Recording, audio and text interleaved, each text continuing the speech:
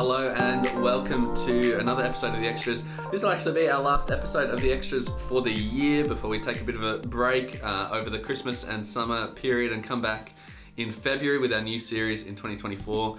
But this is a big episode that we've got today. I'm joined by Raj and Sam. Hi everyone. Hey everyone, thanks for tuning in.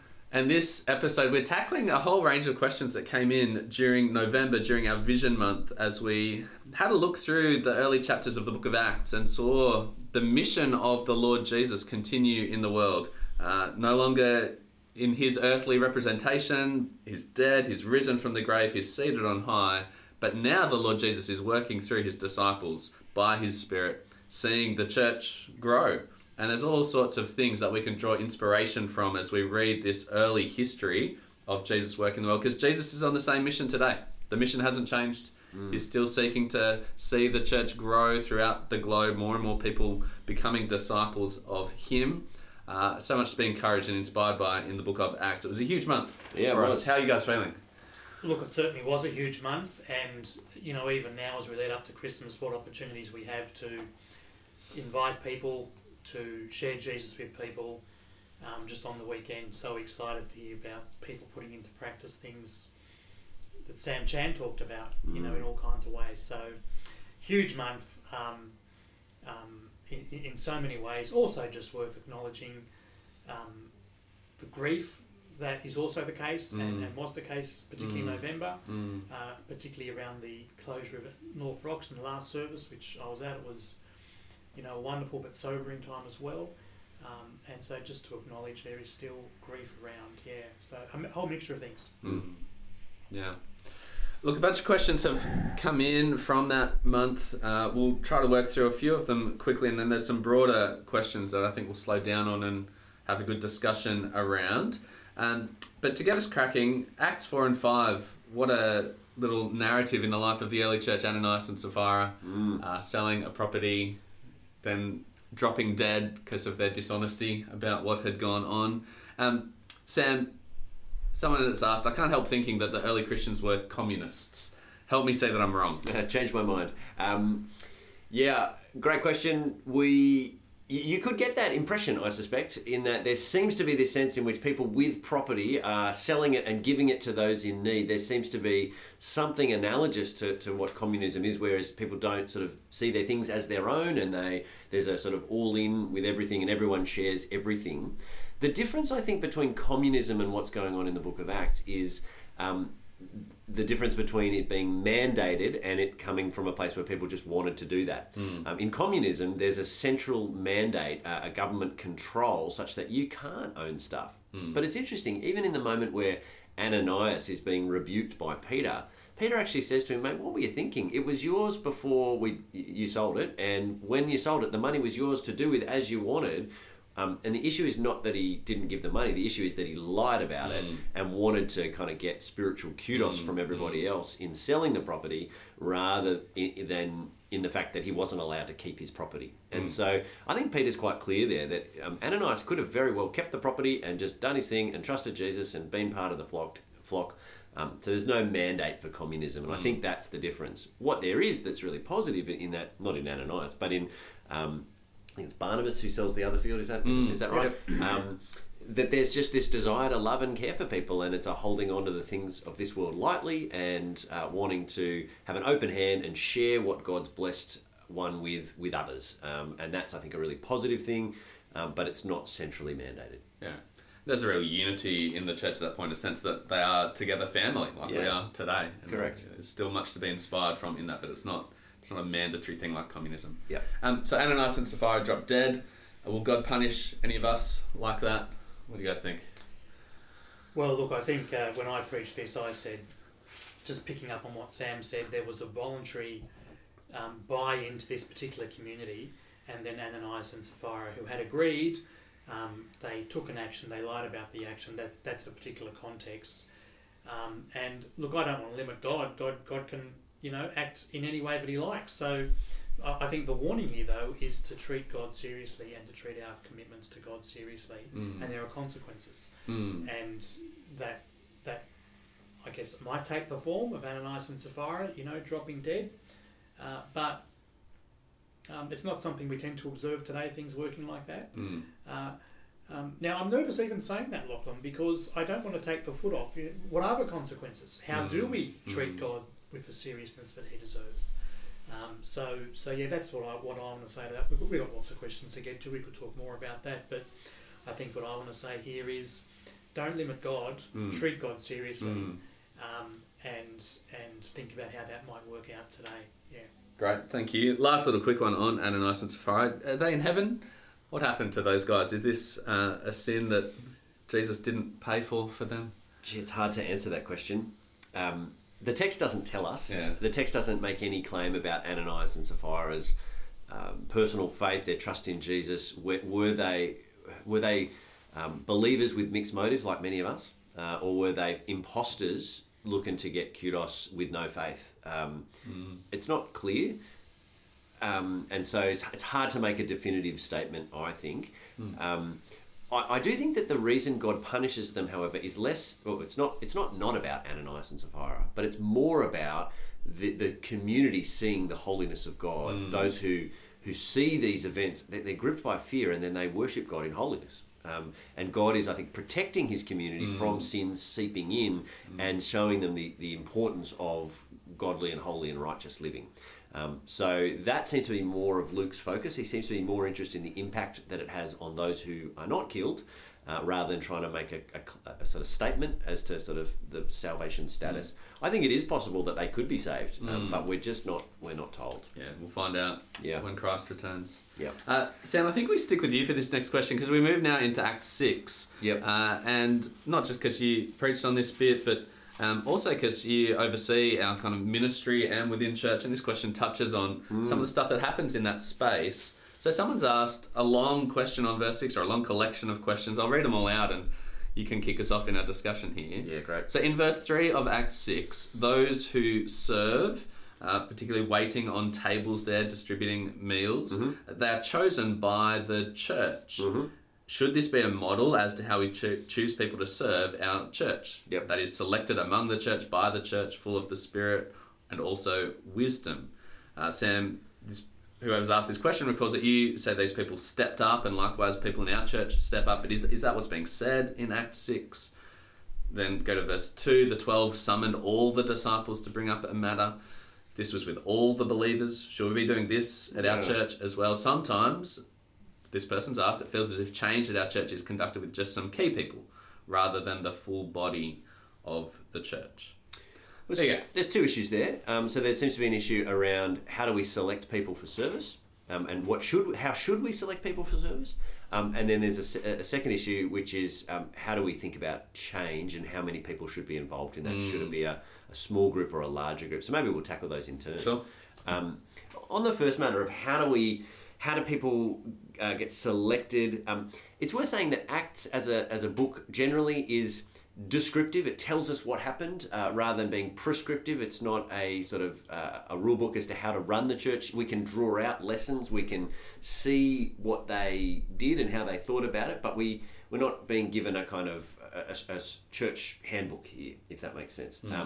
That being said, there's something really wonderful about this principle of that the believers together look around their numbers and say, hey, who do we see that is full of the Spirit and godly, and let's invite them into a leadership position. And there's something of that in the way that we oversee the ministry department, which is part of that is the work of inviting people to take up serving roles and finding a place for people to serve. We're actually quite concerned with their godliness and with their discipleship, even over and above getting jobs filled. So, for example, as our serve chat team deal with anybody, one of the first things they actually do as somebody's name comes across our table is we actually pray about them. We give their growth group leader a ring and we say, hey, how's this person tracking in the Lord? Are they part of growth group? Are they growing in the Word? Help us to know this person a little bit better. We'll take what the growth group leader says on board, and then we'll reach out and have a discipleship conversation with that person. How are you tracking in Christ? How are you? How's God growing you?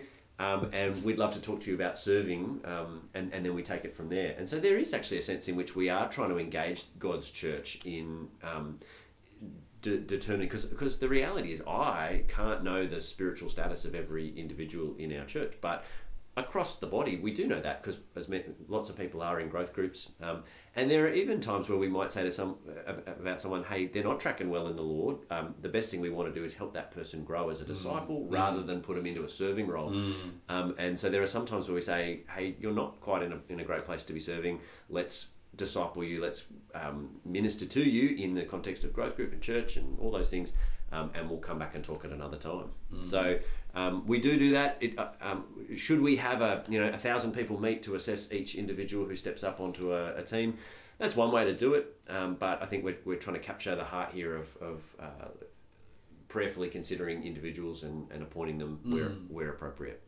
So there is a broader group of people involved Yeah, in that process. absolutely. I think I would just add to that too, guys. There are some appointments. So, for example, when someone is applying to be ordained, that we certainly do involve everyone. Yeah. But at the same time, it's a multi-layered kind of thing. There are there's panels, there's referees, there's all kinds of things that happen. But then, interestingly, at a point in time, now I have the old language in my head of a CQE. I think there's a more modern term. But basically, there is a statement that's read to the whole congregation, inviting people to make comment to the Archbishop who would like to. Yes. And that is an attempt to try to bring some of this in. Yes. Yeah. So it's not really realistic, for 1,000 or 1,500, whatever the number is to be involved. But there are different layers. And also there is... I like your comment, Sam and Lachlan. You talked about this in the growth group leaders briefing on this too. The nature of Acts. Sam, you just talked about the labels, prescriptive, descriptive. Lachlan, I want to get your term right. Inspirational history. Inspirational history, yes. So all of those sorts of things work, and I think it's a bit of a danger to draw too much, because the early church worked like this, therefore we should. We're in a very different kind of age and stage. Yeah. And different denominations have sought to derive their polity Yeah, that's right. in different ways from these different bits. Yeah. On the second question, which is about decision making and a small group versus a large group, and again, is Acts 6 trying to teach us how to do the politics of church?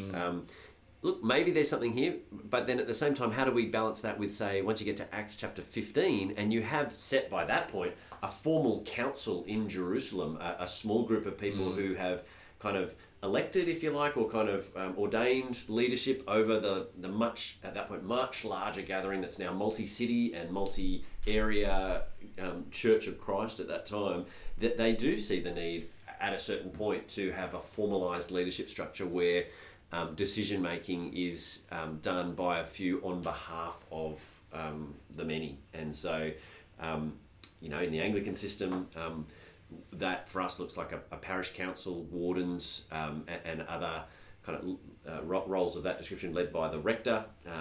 And we have an annual general meeting which everyone who's a member of St Paul's is welcome to come to and vote in order to elect the right people for those things. Happens in February. Would encourage you to be there. And that's one of the ways that we as a body actually elect people to make decisions on our behalf, because there is there's a mixture here of everybody has a view and an input, but there's an efficiency to actually the water bill just needs to be paid, and somebody needs to take responsibility and say, I'm going to do that. And so I don't know. Then the question is, well, what decisions fit at what level? And the Anglican system has a way of thinking about that in terms of dividing property and money type responsibilities to the parish council and wardens, and sort of spiritual matters to the rector and his assistants who are ministers. So different churches organise that differently, but yeah, I don't know. Does that help on that question? I think it does. I think there's an encouragement there to come to the AGM next time it's on. What a great thing! Be great there. Things to be at, and at a broader diocesan level, people can turn up to synod at the public gallery and see how the overarching kind of collection of Anglican churches. People can and people do. Yeah. So if you want to find out more about how decisions are made and change across the board, there are some places to get to. Yep. Let's move into some of the stuff around kind of the vision for St Paul's going forward into the future, because we had Vision Month inspired by Acts. We put forward a draft vision statement of what we are praying towards, what we'd love to see happen here. Someone's asked, is St Paul's aiming to be a church with thousands of people in Carlingford? Yeah. Thank you, whoever's put this question in. I think a starting point, I just want to say, already it is the case Carlingford is a church with something like 1,500 active members. It's not a church of 50 people. It is a church of that kind of scale. That's a broad number. Don't quote me on it, but it's something like that. And in our vision statement, we just talked about wanting to be a church that impacts thousands. Now, worth saying, St Paul's has always, for decades, has been that kind of church that's wanted to have a broader impact. In northwest Sydney, in Australia, around the world. And it's just a great delight to be part of a church that has just had that vision expressed in different ways over a period of time. And so, we want that to keep going. Now, does that mean that our particular church, St Paul's, will have thousands and thousands of peoples? Well, maybe, but not necessarily. There's a gospel impact here that keeps happening. I think the last year or two we saw 100 MTS trainees coming through. I think Sam, you'll probably know the number. We have some more joining next year. So this is one of the ways in which we're impacting people, but it's not the only way. And so we do want a vision. In fact, Sam, we were talking earlier. You just talked about let's have our eyes on the fields. Well, I think that's quite important because it can sound a little bit self-aggrandizing to say we want to be a church of thousands. I don't think that's the way we're coming at it. We're more looking at what is this area that we work in and really, or that we live in. Sydney is a metropolis and it's millions of people. Our little neck of the woods, if you kind of wrap in all the suburbs kind of just in our sort of orbit around Carlingford, we're talking 250,000 people there and growing. And that means that there are 250,000 people who need to hear the gospel. And if we really believe heaven and hell are real, Jesus really is coming back, the only way to be right with God is by trusting in Jesus, then we are looking out at an enormous number of people who don't know their spiritual left hand from their right and need to hear about Jesus. Now, one way or another, God has charged us to reach them. Do we do that by one big St Paul's, maybe? We really need 20, 50 big St Paul's. Now, all we have responsibility for is our neck of the woods, is our church. And in Carlingford, North Rocks alone, it's getting close to 40,000 people in those suburbs.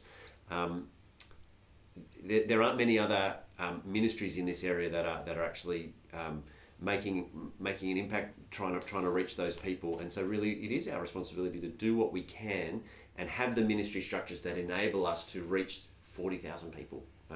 I actually don't know the answer to what that looks like, but we must keep our eyes on that and feel the pain of those drowning people, and be willing to change whatever we do in order to save some, I think. Yeah. Amen. I am one of the guys that I valued reading about and got influenced by an early Salvation Army officer named John Dean. His kind of line that he kept coming back to was, "My desire is to make everyone I meet feel that Christ is worth everything they have." And there's a lot of people to meet in Carlingford. I just saw on Facebook the updated proposal from Meriton, which is across the road from where I live at the moment. So at first they were going to have 550 units going in, now they want 750. There's an average of 2 people or something in that, like 1,500 people. Yeah, that's right. Going to move in that aren't here currently. I want all of them to know Jesus. And how does that happen? Yeah, and I think it is the model of ministry that we've received, which is wonderful over many hundreds of years, has been the village. There's a small village with a parish church, and the parish church can reach a village. But all of a sudden, we no longer have a village, we have a metropolis. And we have to think about, well, how do we reach a metropolis? And how do we have ministries of scale, not just a ministry, but ministries of scale that actually go some way towards making a dent in the number of people that need to hear about Jesus. And if I could just even build on that further, I mean, God in his sovereignty has placed us in this area at this time.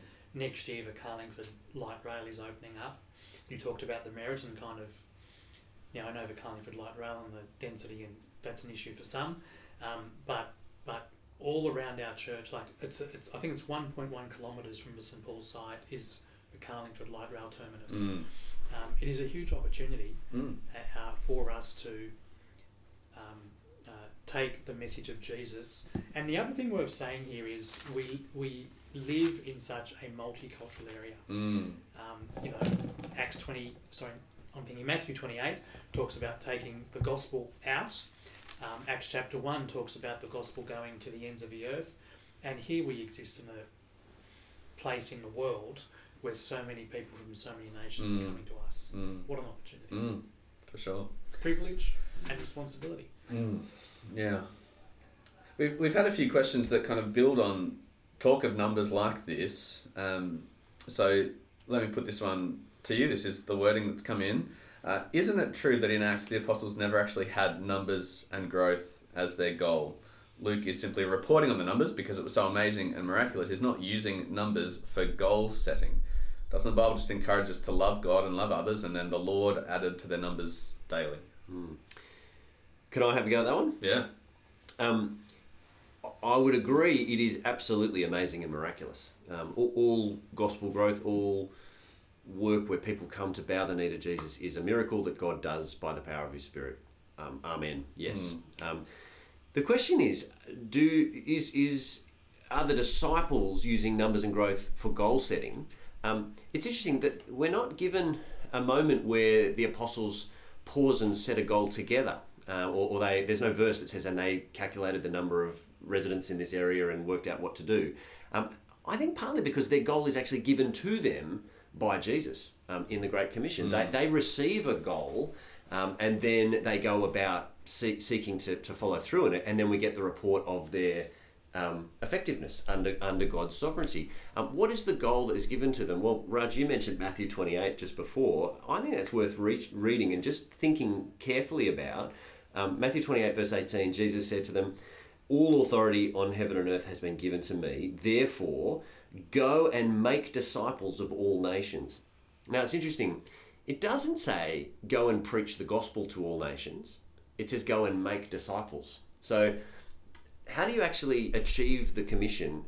It is by, he then goes on to say, by baptizing, teaching, etc., until the end of the age. But the outcome is actually to make a disciple, like to see somebody brought into right relationship with God. It's not enough just to stop at, well, I preached or I did I loved some people and now it's over to God. Actually, the outcome that we're shooting for is disciple made.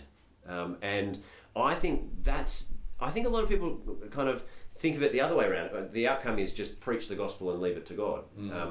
Now, 1 Corinthians 3, we water and plant and God gives the growth. Absolutely. But I think God does those things through means, and the means is the teaching and preaching of the gospel, which is why when we come to Acts 6, the apostles are so determined to keep their focus on gospel teaching and preaching and prayer, because they see if that work stops, disciples are not going to be made. And that's the outcome that Jesus has told them to shoot for, and the mechanism is through teaching and preaching. So they need to keep their focus on that because their goal has been given, and their goal is of all nations, everywhere. It's exhaustive. The goal is as many people as there are on the face of the earth. That's their goal, given to them by Jesus. And what we then get through Acts is the report, both geographically and numerically, of the gospel being effective just as Jesus commanded them to be. So, yes, I don't think the apostles set the goal, because Jesus sets the goal, and it's everyone, everywhere. And it's interesting, Paul, I think in Colossians chapter 1, I find that a really helpful little bit. He kind of summarizes it, the Great Commission, in different language. He says in Colossians 1:28, he says, "To this end," that's the word for goal, "to this end, to this goal I labour, with all his strength that works within me."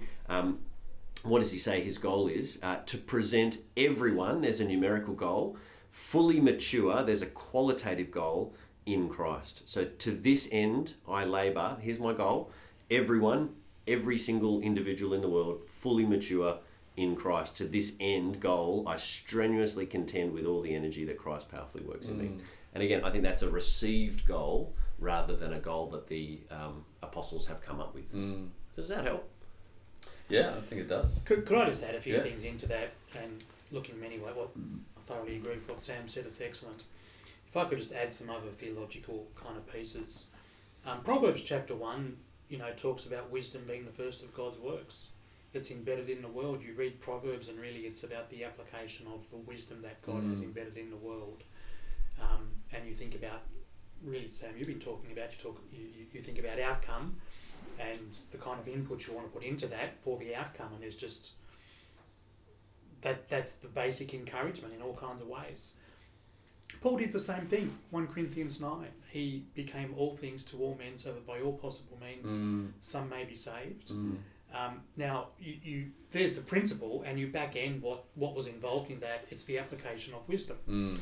And so just coming back into this question a bit, I think, I don't know, I mean, some churches out there, they talk about, being a church of 300 or 500 or whatever it is. We haven't done that.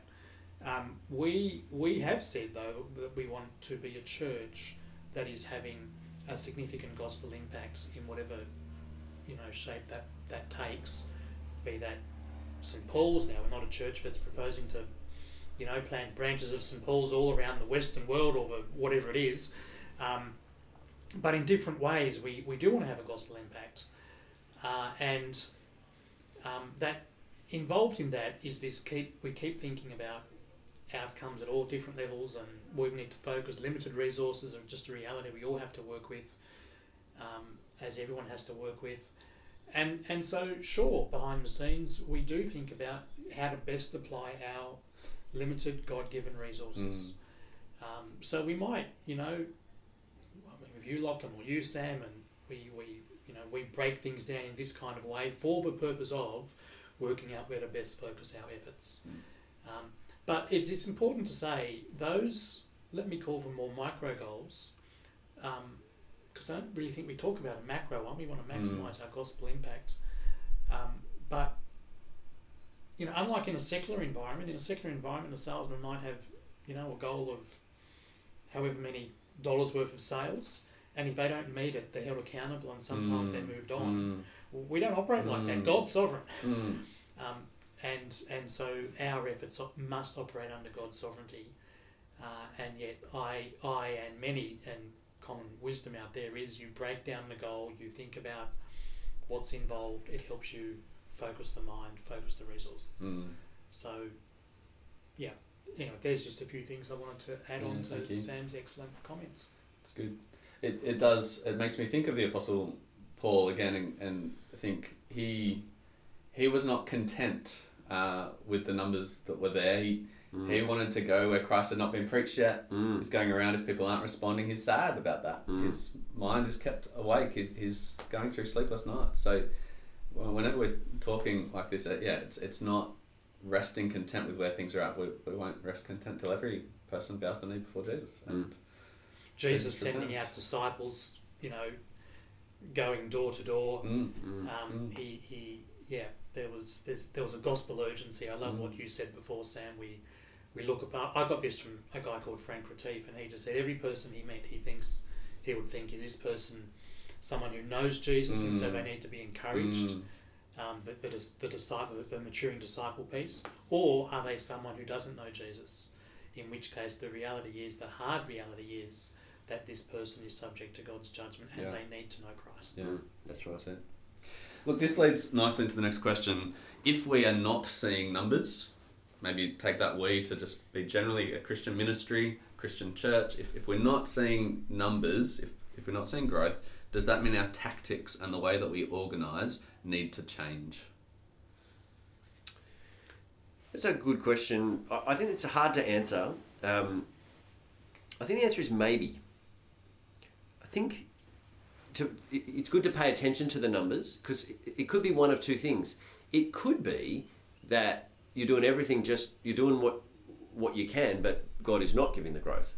Or it might actually be that there's something in the way that you're doing it that is actually the problem. So, for example, if you're in a non-English speaking country and you set up shop and you are running an English ministry, then it might be that the way you do things needs to change, because you've actually got the wrong tactic. You need to learn the language and preach the gospel in the language that helps. So now language is an obvious one, but it could be culture, it could be location, it could be time. You might put on, if we decide we want to grow by putting on a 3 a.m. Saturday morning service, and we're gonna hope prayerfully to grow that to I hadn't heard that idea before. 400 people. I suspect we'll give that a shot, and we'll call some people to sacrificially get up at 2:30 a.m. to be there for receiving people at 3 a.m. And I suspect that's a poor tactic. Good heart, good desire, want to reach hundreds of people.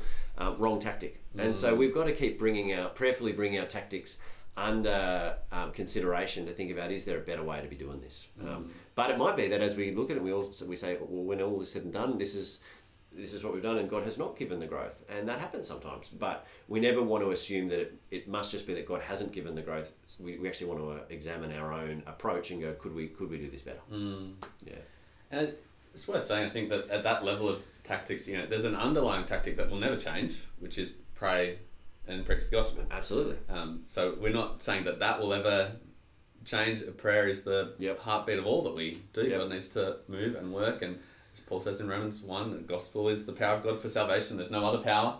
So we will never be ashamed of the gospel. So that's the underlying tactic that stays the same. But there might be some other different order tactics, different order strategies as to where you're deploying that energy and effort that you consider. I think it's just worth asking all across St Paul's to pray, in this regard. I think, I'm the rector of this church or senior pastor, whatever your preferred title is, and some people have other titles apparently. But this is very difficult to work out how to keep adjusting our tactics. We live in a world that is changing faster than ever before. And if I just pick a famous secular example, Kodak. Kodak for decades was the world's leader in photography. But what it didn't do was adjust to the changes that were happening in our world. And it is the case that around the world many churches are in this situation. Now St Paul's is a church that for decades, way before my time, way before any of our time, for decades it has been a church that has tried to look at the fields and adjust tactics in the context of limited resources and keep reaching people. But we need your prayers. It's very hard work. Next question touches on something you just mentioned there, Raj. If God desires growth in the church, if he blesses growth, why are there churches closing their doors? Yeah, this is a huge question. There's lots of stuff written about this. There's lots of stuff researched about this. I talked before about human wisdom, and here is an area of research that constantly is developing. I think it's the case. You look in America, there's something between 6,000 and 10,000 churches a year that are closing their doors. COVID has, had its impacts, and there's all kinds of reasons. And I take it, in our particular context right at the moment, I'm sure part of this question is about North Rocks and other congregations that have closed over the years as well. And I just want to encourage people, in relation to that particular issue. We have produced a frequently asked questions document a number of weeks ago. We put links wherever we could. If you haven't got it, please reach out. We'd love to send that to you. And we really did try as best we could to, explain those particular circumstances as we prayerfully saw it. It wasn't an overnight thing. It was, I can assure you, it was I think I've said one of the most difficult, probably the most difficult ministry decision I've ever had to be involved with. So we did try there. And I also just think worth saying in this context to people listening, all three of us, I know, have been involved in different conversations, and I just want to encourage people. Please reach out. We'd love to keep talking. Everyone has different questions. They're great questions. We're very happy to talk about it. And certainly the conversations I've been involved with, people have found it helpful to be able to ask their particular questions, filling out what we've said in the FAQs and other things. But the other thing just worth saying, in fact, Sam, you were talking about this earlier, we look back over thousands of years and we just see the reality. Even we have, letters that the Apostle Paul wrote to a whole bunch of churches centuries ago, and these churches no longer exist. Yeah. And I think maybe a word here for us all is to hold loosely to the ministry structures that we set up, and we want to see them be effective. Obviously, as you build a ministry structure, you love the people you do it with, and you love that thing. We need to keep an open hand, I think, with things to see if there's a better way or a different way that we should be doing that thing, to not be afraid at one level to shift course. They were talking about changing tactics before. Like 20 years ago, we did not have a Mandarin-speaking church. But we saw a need for one, and we did that because currently there are a lot of Chinese-speaking people in our midst. What will Carlingford be like in 300 years' time if Jesus doesn't return? It may be the fact that there are no Mandarin-speaking people at that point, and actually there are a whole bunch of subcontinentals or a whole bunch of Russians. I don't know. And all of a sudden we need to run a Russian ministry because that's who the Lord brings, and we need to hold an open hand to structures that we set. Prayerfully use them as best we can for a season, and then not be afraid to reimagine and reassess. And I think we want to hold that across all of our structures, that if there are things that we need to change and move for different reasons, that we have the openness to doing that, I think. My mind and heart does go back into Acts 6 here, as we just saw the description of the early church seeing gospel opportunity, seeing gospel need, and being forced to, or choosing to reassess how it does things. And so just to keep going on this, one of the things we need to help one another with is grief in this process. And I think in the places I preached this particular sermon, I just talked about, imagine a widow that was receiving a daily distribution of food from the Apostle Peter. And now there's this meeting and there's this reorganisation, there's this restructure, so that the gospel can keep going forward. I imagine the widow who was receiving food from the Apostle Peter, there would have been a bit of grief. Now Sam's going to come around and do it, or whoever, and but they were united in this vision, and so again, I just want to ask for people's prayers in this area. It is very difficult to think, to see the impact on people. I think church leaders have always gone through that. More recently, we've been going through that once again at St Paul's, not the first time. And no doubt in the future, as the Russians come to Sam. I don't know. I'm just that we've got to be willing to roll with whoever the Lord brings to our midst realize, okay, that thing's had its day. We're no longer reaching those people. We're going to shift and do this, and that's okay. This is really helpful, guys. The next couple of questions, I think, build at some overlap here, so we'll keep pressing on, and we'll keep building the pieces on some of the questions we've already tackled. So someone said, thank you for your sermon and focus on the numbers. It seems that quite quickly the growth of the number of followers in Acts exceeds the capacity of a single meeting place, spreading to multiple synagogues, multiple cities.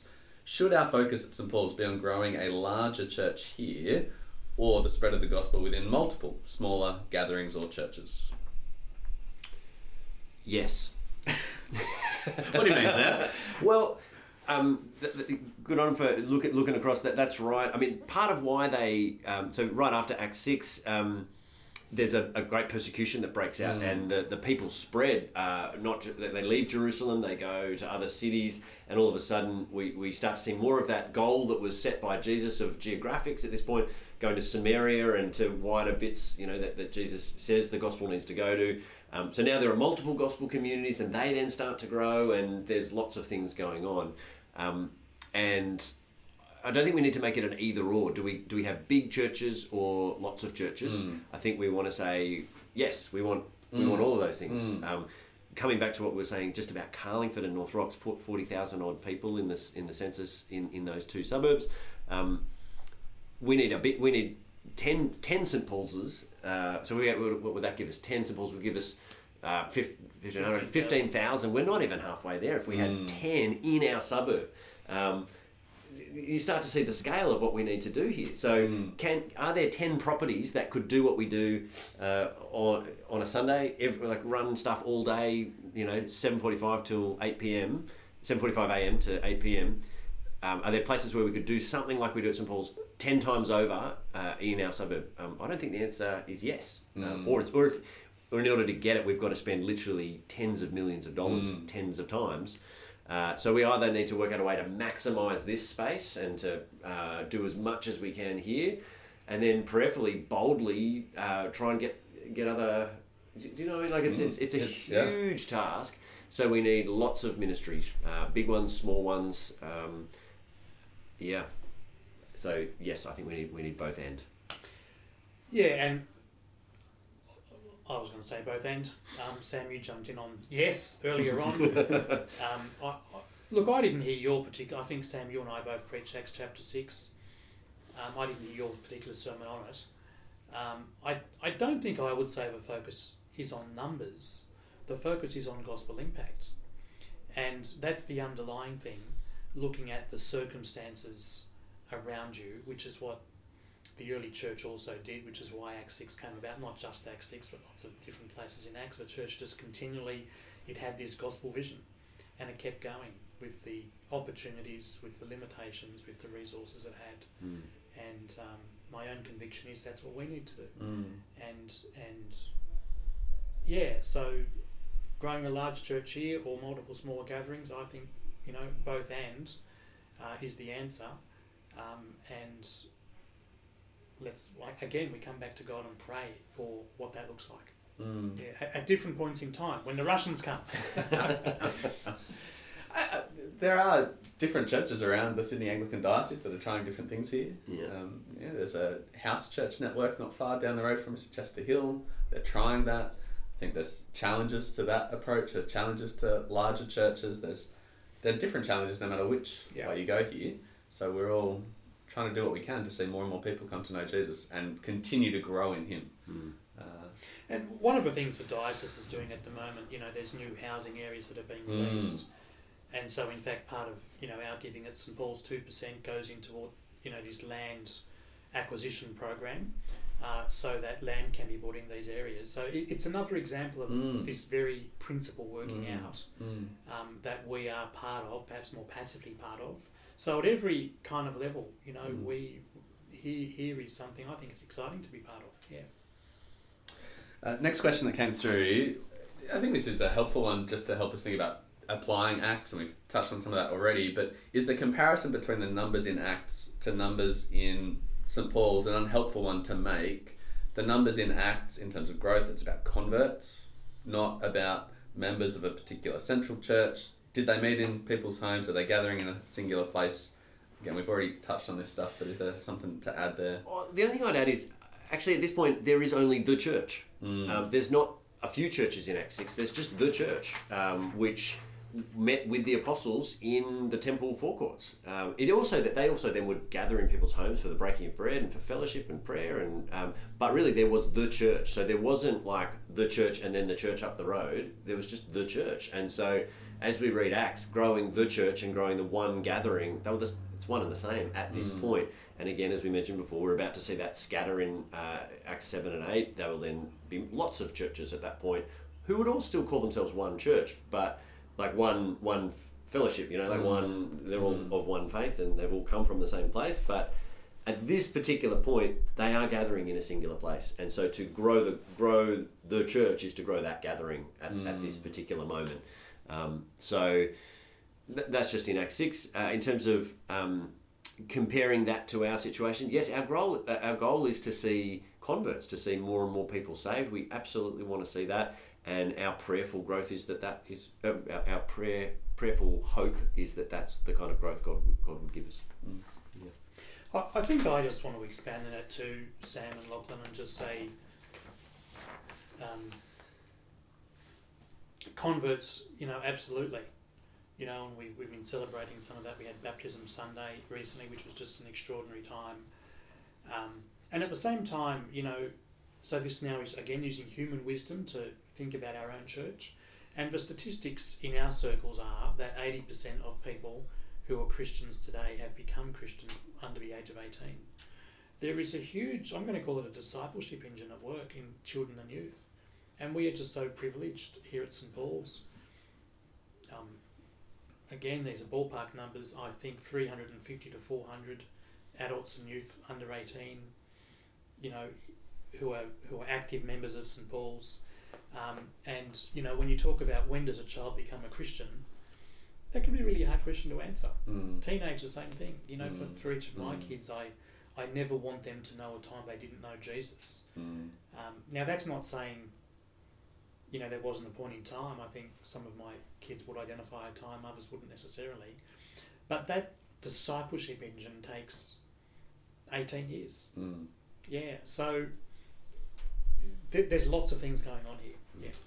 Yeah, there is a lot going on. I think one of the other things that might be here, I find that sometimes we have an idea that big churches are a new invention, and we think negatively of them because of that. It's like, this is an export from the States and it's been recent and whatnot. I don't think that is the historical reality, and just recognising that actually down through the ages there have been lots of big churches as there have been lots of small churches. So I just want to mention that and go, let's not think that churches that grow to a big size are inherently novel and inherently driven by modern agendas. I think Spurgeon's Metropolitan Tabernacle. Thousands there. 5,000 seating capacity. Yeah. So I think that might just be worth throwing in there as well. Society's changed, real estate's changed, all sorts of things going on that impact what we choose to invest in and try to do in these spaces.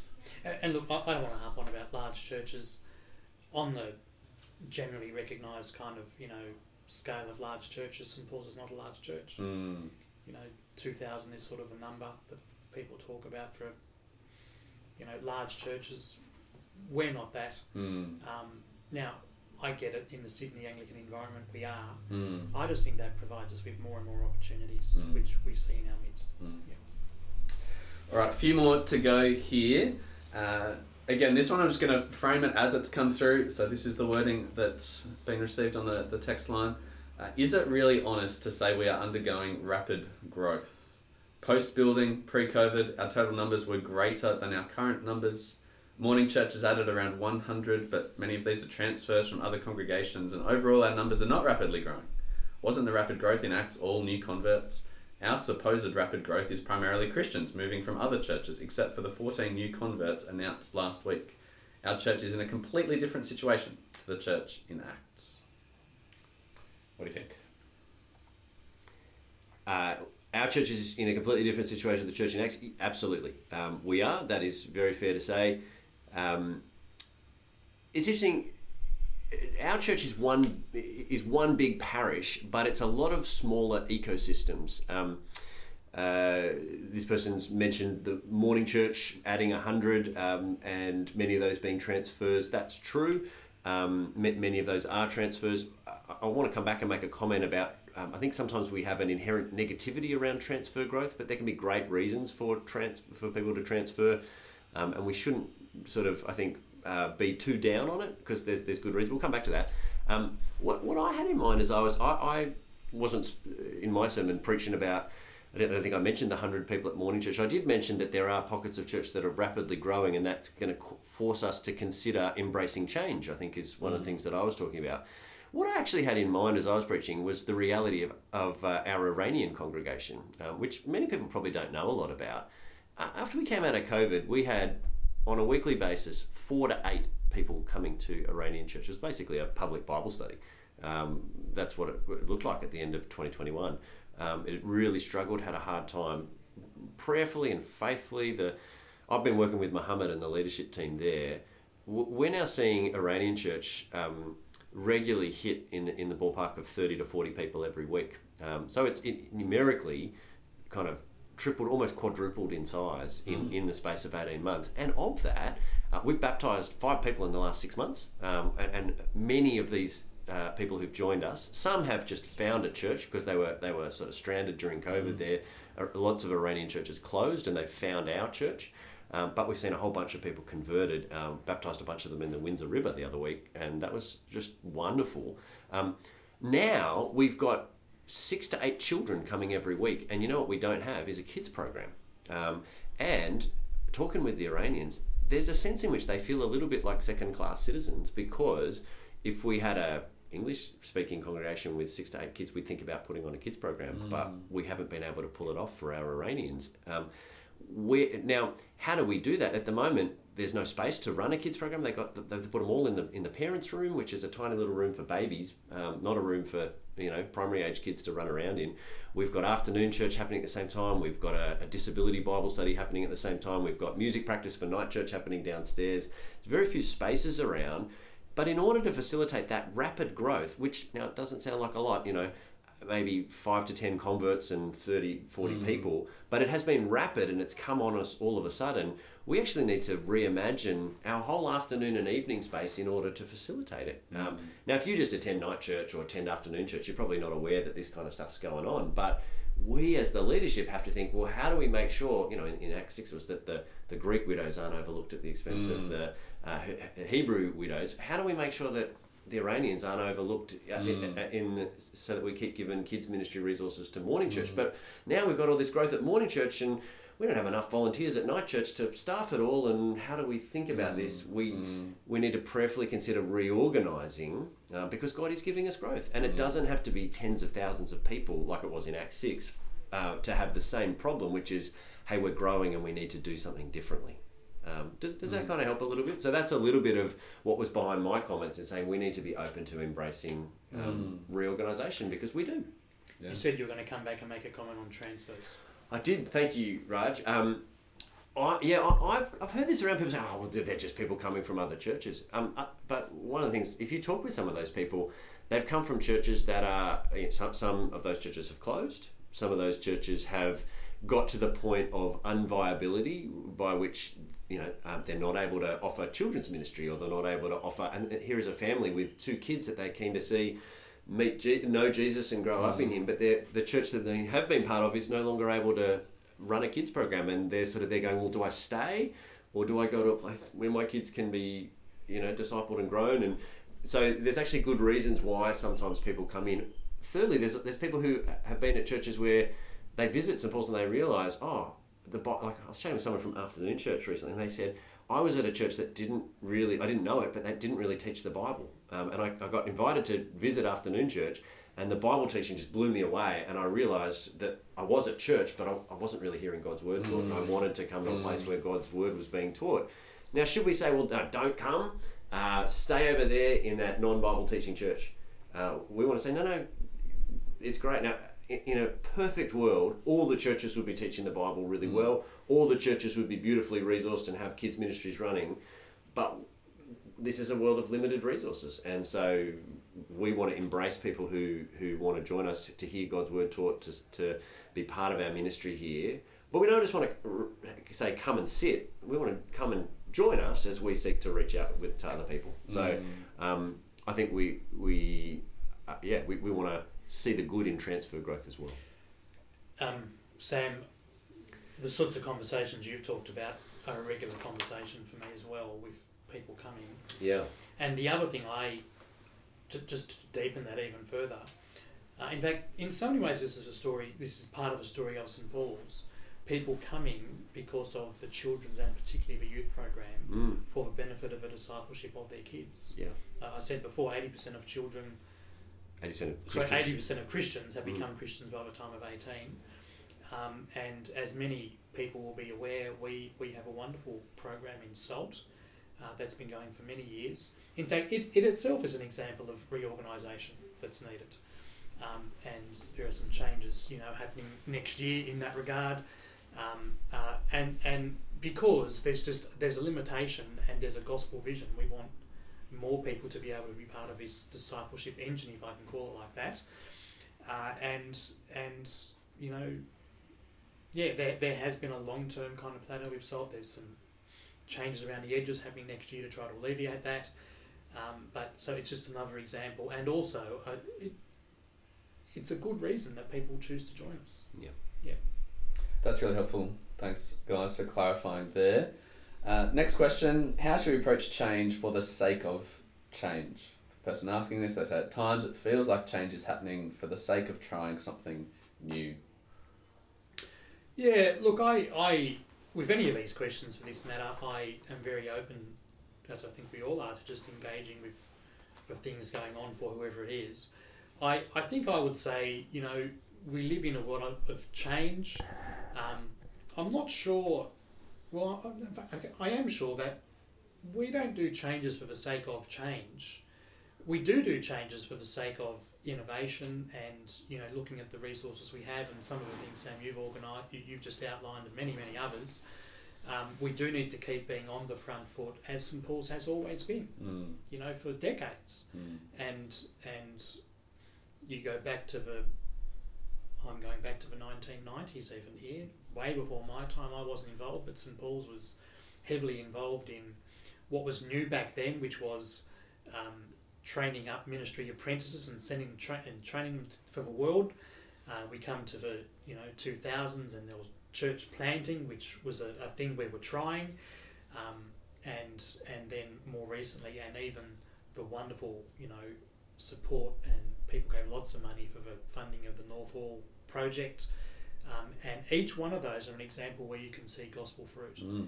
And you fast forward 5 years, 10 years, I'm not quite sure what the next thing's going to be, but we need to keep having this gospel vision and being open to it, and I think also just acknowledge that whenever there is change, there is loss, and whenever there is loss, there is grief.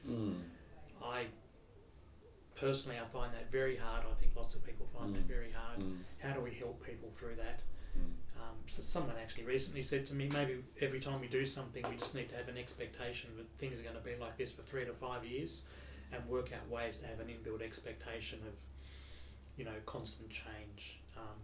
It's very difficult in this world. The pace of change, no matter how you look at it, it's faster than ever before. Technological advances and, ease of travel and internet and so on and so on. Yeah. I think that's really helpful, because there can be a temptation to just like things that are novel, particularly amongst younger generations. What's the new thing, what's the next thing? And we want to avoid change for the sake of change, but for the sake of gospel impact, for the sake of seeing people come to know Jesus. Yeah. That's what's driving us to consider. Yeah, for things that are, thought out, and we do our research. I said I think my sermon on Acts 6, it might have been, I just said at the end, and I might just repeat it here for everyone, I just said, thinking about me and my role. I know this is the same for you guys as well and others on our team, but, the Bible is infallible. I'm not infallible. And when an opportunity or a need, and sometimes these are opportunities, sometimes they're challenging things, we pray, we seek counsel, we try to learn from what other churches have gone through, we pray, we think deeply about it in a way that a dedicated full-time staff team in particular can. We seek counsel. Sometimes we've done a survey recently, etc., etc. But at the same time, we're not infallible. But we must move forward. Gents, I'm conscious we've been chatting for a while here. We've got a couple of questions to go. Let's see if we can get this done in a few more minutes. That's for our sake and for our listeners' sake. So they have a limit to how much they like our voices. The early church, here's another one that's come through, and we'll state it as it came through on the text message. The early church was forced to reorganise to simply survive with their extreme growth. We are reorganising out of choice, not in response to growth, but as a means to try to drive up growth. That is, we're using numbers to drive up giving and serving, rather than what Luke is doing in Acts, which is reporting on the amazing things God has been doing amongst them. It seems misleading to compare the two situations as a way to appeal for more giving and more service. No particular question attached there, but how would you like to respond? Yeah, I'm not sure I agree with the premise that we're not doing things in response to growth. I won't rehash my comments about things like Iranian church and some of the issues that we do currently face around morning church. It may be the case that overall the big parish numbers are relatively flat, but there are pockets of our church that do require reorganisation, and I think we do have a responsibility to consider that, to pray about it, to try and make the decisions that are best with our wisdom to reorganise so that we can facilitate more growth. I think with the idea of a means to try to drive up growth, I think I just want to ponder that phrase for a little minute. It sounds, again, if you take it from the perspective of you want to build a big church, sure, that's not our goal in and of itself. But as we were talking earlier in the episode, we live in a metropolis. We live in a dense population. We live with thousands, millions of people in our midst who don't know Jesus, and there is a gospel urgency to reach those people and to do what we can in order to see them saved. Like the Apostle Paul, we have the end of every person mature in Christ. And so we do need to prayerfully think, okay, I don't think we want to be content with being a church of 1,500 adults. Not because we want to be this big, amazing church for our sake, but because Carlingford and North Rocks and the broader populations are enormous, and we have the gospel and the word of eternal life, and it is us that God has charged with making disciples. We have to go and do what we can. So I think when it's similar to that other question before, what do we do if we don't see growth? Should we change tactics? I think this is one of those moments where we're prayerfully trying to think, should we change tactics? Should we reorganize in order to see more growth? And that's what we are right in the middle of exploring at this very moment. And if I want to throw something in here that lies on my heart as a former mission pastor and just someone that loves sharing the gospel with people, to reach the people in our suburb as well. We're thinking at the church level of organising things there. I think we need to not be content with just relational evangelism. I think sometimes people are wary of stranger evangelism and get to know. We're surrounded by strangers. Someone's got to get to know them. That's right. And hopefully that becomes relational because they don't stay strangers, but strangers become friends and friends become family as they come to know the Lord Jesus. So if you're listening along and hearing us talk about the numbers in our suburb, hear this as an encouragement to invite the people that you know already to the Christmas stuff, invite them to think about Jesus. Yep. But are there strangers that you haven't met yet that you can start to invite along as well? People that might turn up on a Sunday that you haven't met, that don't yet know Jesus, or people moving into these apartment buildings. Anyway, there's a little rant from... Well, we could go on with that, Lachlan. We could. And maybe we should, our kids' holiday club that we started. Absolutely, it's part of a discipleship engine for kids. I think about 2 out of my 3 kids who grew up at a former church just being part of such a thing, and now they're both leading on that as adults. It's part of a discipleship engine. It's significant. But as well as that, it is about seeing more people and giving more invitational opportunity for people to be part of not so much our church, or that might be our church, but the kingdom. Yeah, that's what it's about. Amen. Sorry, I would just comment on this particular question as you read it out. I just come back to your comment, Lachlan, about Acts, inspirational history. And I think there is just an exegetical link there, which I think Sam and we preached on Acts 6. That's how we tried to... That was our conviction and continues to be our conviction.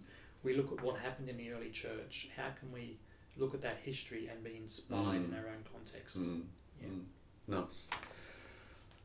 A little bit of change of tack for the last couple of questions here. Someone said, I like how this vision month has... Oh, I'm losing my words. That's how long we've been talking now. I like how this vision month has not just focused on one M each week for a month. This had been dull. That's how it's come through on the text line. Yet, without talking about M's, what's the point of them? Well, here we see, part of the challenge of organising these things, and different people are in different places. So thank you for this particular comment. I have no idea where it's come from. I think in talking about the M's, we've done that one or twice in terms of a preaching program. I think last year's Vision Month was this. We've done it once in preaching. This year we have had a bit of a shift. I don't know if you've noticed, if people have noticed, but we have been more deliberate about having our spots in church. Just again, depending on resources, we've been talking a bit about that. And so in our spots, we have been trying to look at each different M through the year. So it has been a different approach. And again, that different approach is connected with an assessment about where we're up to and what are the things that we feel we need to bring to our hearts, depending on where our church is up to. So, yeah, thank you for the comment. And again, we appreciate your prayers. Nice. Last one.